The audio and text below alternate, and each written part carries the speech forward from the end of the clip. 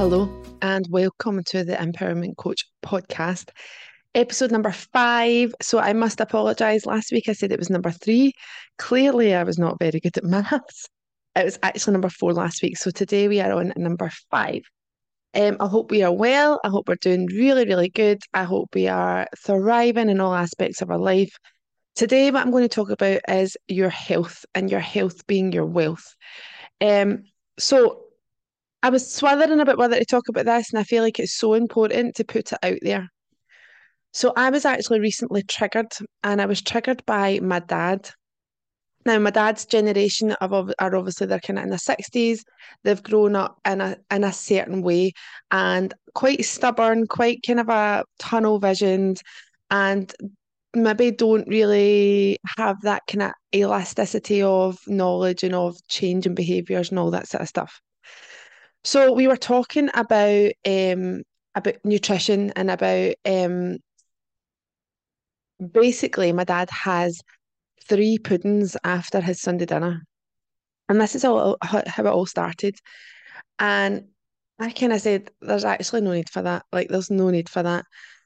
And while I totally appreciate his thought process surrounding this, he's very much in the kind of perception of life's too short. I want to enjoy my life. I want to enjoy my food. He spoke about my papa who passed away a couple of years ago, but he lived till he was in 93 and he was completely all there and a wee bit more in his mind. But in the last few years of his life, his body definitely kind of gave up on him, so to speak. And in his mind, he wanted to do all this stuff, but physically he couldn't do it because his body naturally, as your body ages, it just gets weaker and weaker, especially if you're not actually using the body or the muscles or activating the muscles. So he did want to kind of leave this world earlier than what he did. Um, However, what my perception of kind of life is we actually don't know when that day is. We don't know when our expiry date is on this kind of thing we call life. So surely we want to be in the best position, regardless of what age that is and how long we live. So you want to have the best quality of life. You want to be, no matter where that is or when that is, you want the quality of your life to be at peak condition. And how do you do that? You do that while you can, while you're physically able to do so. And then that stands you in good stead for later on in life. I think as a society and as humans, we don't tend to think about mortality. We kind of I kind of think we think that we're going to live forever. We don't ever think that we're going to age, but it will come to us quicker than we know it. And now is the time for us to make ourselves in a condition, be that physically, mentally, internally, externally, that you can live the best quality of life possible. The benefits so outweigh any negatives. Now, that doesn't mean you need to go and run a marathon. However, if you think about, I recently seen a clip on Instagram and it was this man who done an Ironman and it was like something like 83 or something like that. And it was I think it was his sixth Ironman. It was the last one to finish, but he was the oldest in the whole thing. And like that is so inspiring. And that's from him looking after his body when he was younger, that he is able to do this. And we should be inspired by people like that. Now, I am not sitting here and telling everybody on the planet that you must run a marathon when you're in your 80s. Absolutely not. If that's what you want to do, then that's what you want to do. But having that autonomy and having that flexibility to be able to take that choice should you want to do it is surely more beneficial than being really in poor health, maybe unable to walk, maybe unable to get out of bed. Then in lies stuff like depression and all that sort of stuff. So it's a downward spiral eventually, and we just don't think about the bigger game. We don't think about the bigger picture. And sometimes we just need to open up our eyes and just think about these things. Having the self awareness around that conversation. So the conversation I had with my dad, having that self-awareness surrounding it. Now, I completely appreciate my dad's perception and his thoughts and his feelings on how he wants to live his life. It's his life at the end of the day. But it did trigger me, and it just gave me an opportunity to just sit and think, why is this triggering me? So rather than it just being, oh my God, that triggered me, um, let's just ignore it. I really thought, right, why is this triggering me? And I go to a Reiki therapist, and that's not for everybody, but I enjoy it. And I was actually talking to her about it, and she was like, there's something deeper here. And so the more I was thinking about it, I kind of thought, do you know what? My whole majority, not all of them, a lot of my family are kind of in that sweet toothy. They're quite, my nana loved sweet stuff.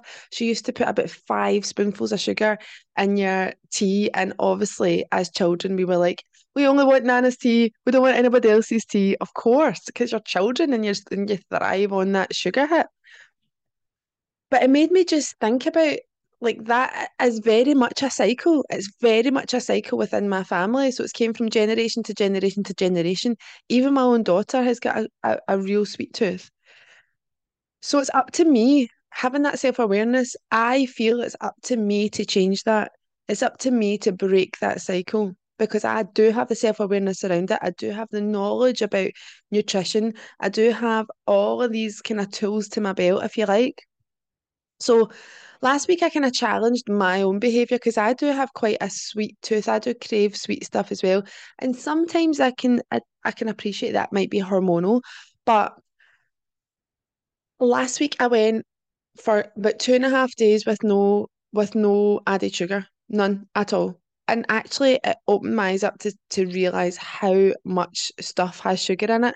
Your tomato sauces, your mayonnaise, all these things that you just wouldn't really think because they don't taste sugary.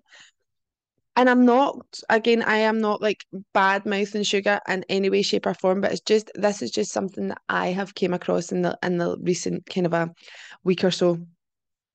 But I did kind of just it was not something that I wanted to change forever, and I didn't change it forever. I only did it for 2.5 days, but it's something I'm going to dip my toe in now and again. But I just wanted to see and feel the difference it made to my body, the difference it made to my mind, the difference it made to my energy. And actually opening up that self-awareness is huge in any aspect of your life that you're trying to change because it does highlight things that you would not have seen before. So it did highlight like I had a massive crash one day. This was obviously before I'd done the sugar craving, the sugar um detox.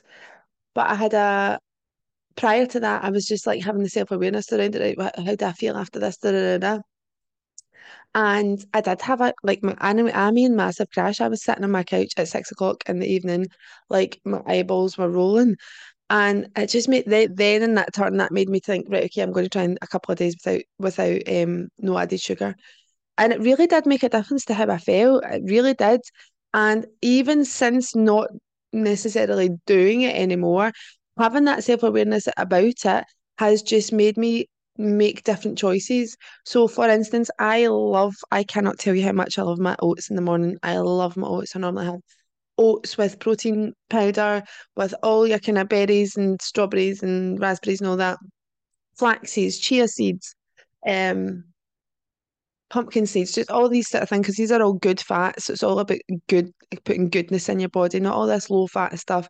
You want to have good stuff in your body, not stuff that's took the good stuff out and put crap in place. But I was listening to a podcast and it was all about sugar spikes and glucose spikes and all this sort of stuff. So I was like, right, okay. So I've now changed my behaviour in the morning and I've actually been having omelets instead, either omelets or poached eggs on toast, something along those lines, just to challenge my behaviour, just to challenge how that makes me feel, to challenge what my normal thing to do is. Now, that's not mean to say that it's going to stay like that forever. Absolutely not. But I've now been having kind of eggs in the morning for the last maybe a week or so. And I'm feeling really good. It's made me feel really, really good. I did have my oats last night, which was delightful because I've not had it for a week. Um, so yeah, it's just about like opening up your awareness to things today. So it's about your health being your wealth, and it's not from a financial point of view, not from like you're going to have all this money because you're healthy. However, it does feed off into your business. There's no two ways about it. The more healthy you are in body and in mind, the healthier your business is going to become. If you've got a business, the more productive you're going to be. And that goes on and on and on and on and on. Like the list is endless of positive influences it has within your life. But it was more about bringing that kind of self-awareness to behaviors, maybe cycles that are in within your family, maybe just challenging things that you do as normal, and seeing how you can just challenge that and make it a wee bit better by that 1%. I talked last week about that 1%. That comes into nutrition as well. How can you challenge that into being 1% better? And again, into your health, into your movement, how can you challenge what you do just now by making it 1% better? So all these things are like jigsaw pieces, they all come together. But yeah, I hope that helps in some capacity. Please do comment or like below. Feel free to follow me on socials. I do lots of little golden nuggets throughout my social media. And yeah, I hope that that helped. And let me know if you've got anything that you want me to talk about or want me to dissect. I will be more than happy to do so. Anyway, have a marvelous day, whatever you're up to, and I will speak to you soon.